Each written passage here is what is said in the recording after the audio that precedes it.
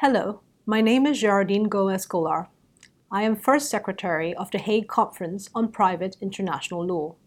I'm going to talk today about the Hague Conference on Private International Law, its origins, structure, and contributions to the rule of law and civil access to justice. Two interesting events happened in 1893.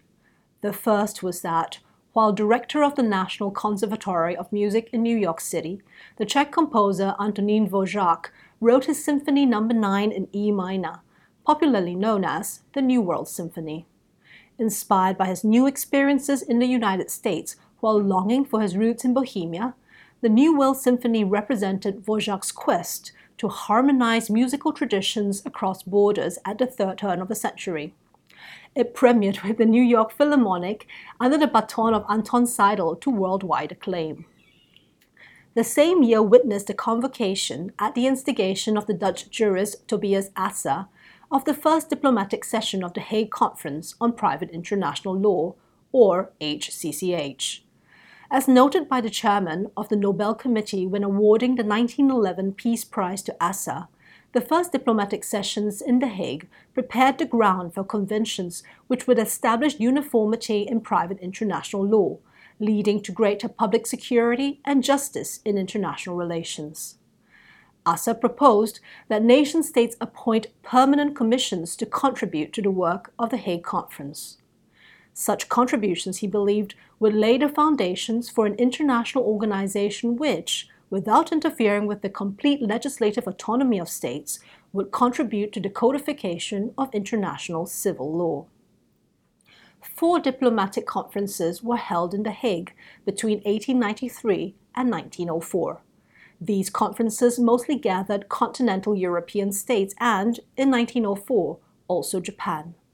7 multilateral treaties unifying private international law were concluded, 5 on international family law, and 2 on international civil procedure. These early treaties attempted to ensure the continuity of relationships across borders on the basis of mutual respect between states. However, with the early 1900s seeing an increase in nationalism, the framework established by the early Hague Conventions did not come close to achieving their goal of harmonizing and unifying private international law.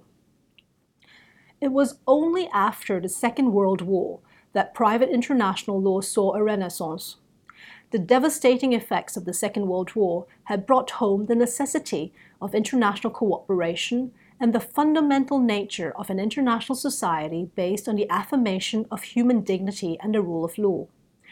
In 1951, 15 states gathered to make the HCCH a permanent international intergovernmental organization through the adoption of its statute. The statute, which entered into force on the 15th of July 1955, provided that the mandate of the HCCH was simply to work for the progressive unification of private international law. Today, the HCCH is a global organization convening states to negotiate and agree on treaties relating to cross-border issues affecting individuals, families, businesses, and organizations. Administering international instruments involving over 150 states, the frameworks established by the HCCH conventions actualize human rights principles and sustainable development goals. They have real-world impact for the people on the ground. What is private international law? Private international law concerns issues that arise where there are conflicts in the domestic law of different countries related to private transactions. These include what jurisdiction applies, choice of court, forum selection or renvoi, or transfer of proceedings, the choice of applicable law, the recognition or enforcement of a foreign judgment or decision, and the mechanisms by which legal cooperation between states work. Additionally, the HCCH works to more firmly establish international legal cooperation in the field of private international law by facilitating communication between the relevant authorities in resolving these issues. The HCCH conventions have aimed to find internationally agreed approaches to these issues in the fields of international family law and child protection law, international civil procedure and litigation, and international financial and commercial law. How is this done in practice? The Permanent Bureau, serving as the Secretariat of the HCCH, facilitates the work of members in the drafting and adoption of multilateral treaties. After preparatory research has been done by the Permanent Bureau, preliminary drafts of the Convention are drawn up by special commissions comprised of governmental experts. The drafts are discussed at length, with the final negotiated text adopted at a plenary sitting of a diplomatic session. Once adopted, the final negotiated text forms a new HCCH convention. In some cases, parties to a convention must accept a non-member's accession. Where applicable, the system of acceptance varies from convention to convention. Some conventions provide for a system of tacit acceptance, whereby acceptance is considered given if there is no opposition after a certain period of time. Examples include Article 12 of the 1961 Convention abolishing the requirement of legalization for foreign public documents, better known as the Apostille Convention, as well as Article 58.3 of the 1996 Convention on Jurisdiction, Applicable Law, Recognition, Enforcement, and Cooperation in respect of parental responsibility and measures for the protection of children, or the Child Protection Convention. Other conventions require express acceptance by the parties to the convention, such as the mechanisms provided for in Article 39 of the 1970 Convention on the Taking of Evidence Abroad in Civil or Commercial Matters, and in Article 38, Paragraph 4 of the 1980 Convention on the Civil Aspects of International Child Abduction. The HCCH also cooperates and coordinates with a number of international organizations, including the United Nations, particularly its Commission on International Trade Law, UNCITRAL, the United Nations Children's Fund, or UNICEF, the Committee on the Rights of the Child, and the High Commissioner for Refugees. Other international organizations that the HCCH works with includes the International Institute for the Unification of Private Law, UNIDROIT, the Council of Europe, the Organization of American States, the Commonwealth Secretariat, and the Asian African Legal Consultative Organization. Certain non-governmental organizations, such as the International Social Service, the International Society of Family Law, the International Chamber of Commerce, the International Bar Association, the International Law Association, the American Association of Private International Law, ASADIP, the International Association of Lawyers, the International Union of Latin Notaries, and the International Union of Judicial Officers, among others, have observer status and regularly attend Hague Conference meetings.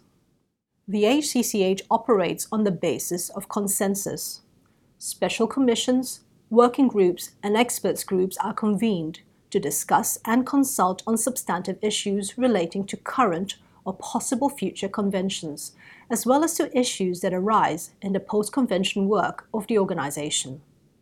In some instances, the special commissions prepared a text of draft conventions or recommendations.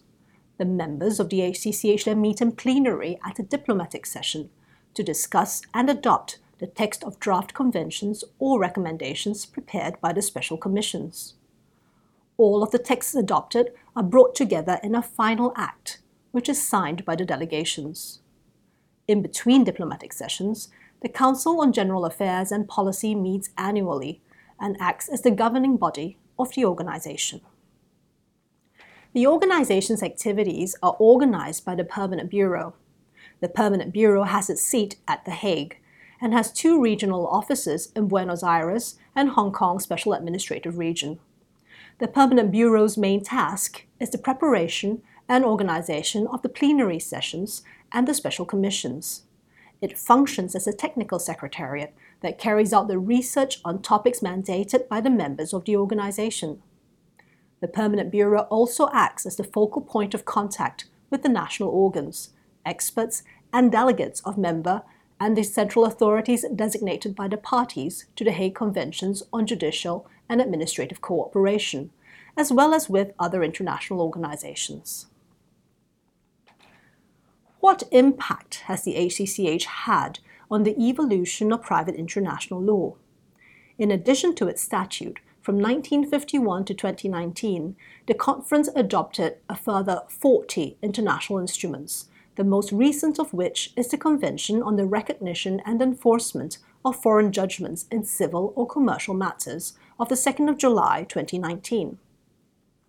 In supporting the unification of private international law rules across disparate legal systems and jurisdictions, the work of the HCCH has had a significant impact on the development of private international law principles.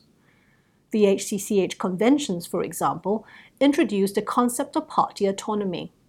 An example of the application of party autonomy can be found in Articles 7 and 8 of the 2007 Protocol on the law applicable to maintenance obligations.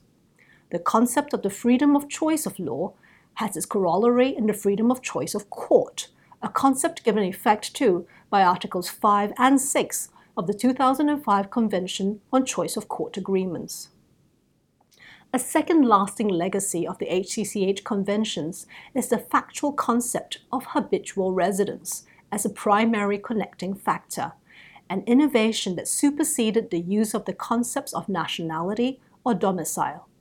The concept of habitual residence is a cornerstone, for example, in the preamble and in Article 3 of the 1980 Child Abduction Convention, Article 2 of the 1993 Convention on Protection of Children and Cooperation in Respect of Inter-Country Adoption Convention, Article 5 of the 1996 Child Protection Convention, and Article 5 of the 2000 Convention on the International Protection of Adults.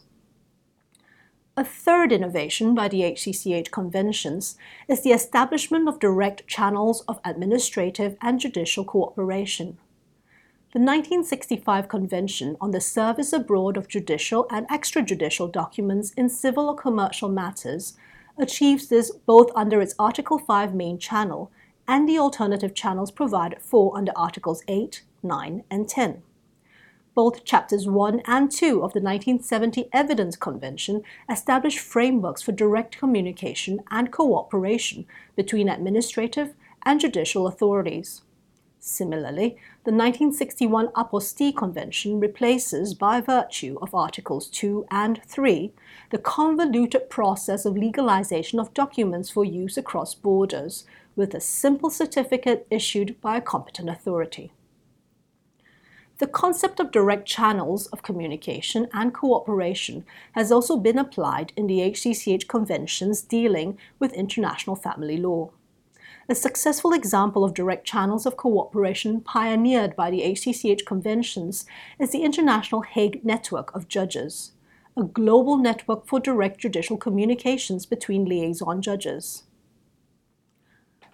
The HCCH continues to promote civil access to justice and the rule of law by ensuring legal security, certainty, and predictability for individuals, families, corporate entities, and institutions whose activities transcend the boundaries between different jurisdictions and legal systems.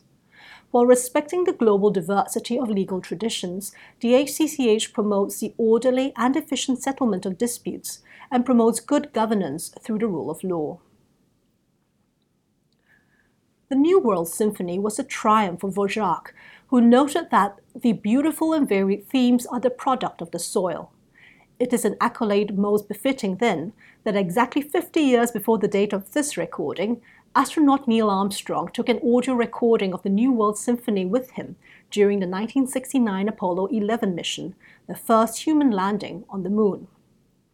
Born in the same year as the New World Symphony and inspired by the same concepts of diversity and cross-fertilization of innovation and traditions, the framework of instruments under the auspices of the HCCH presents a new world symphony for private international law. Time will be the best test of its durability and relevance.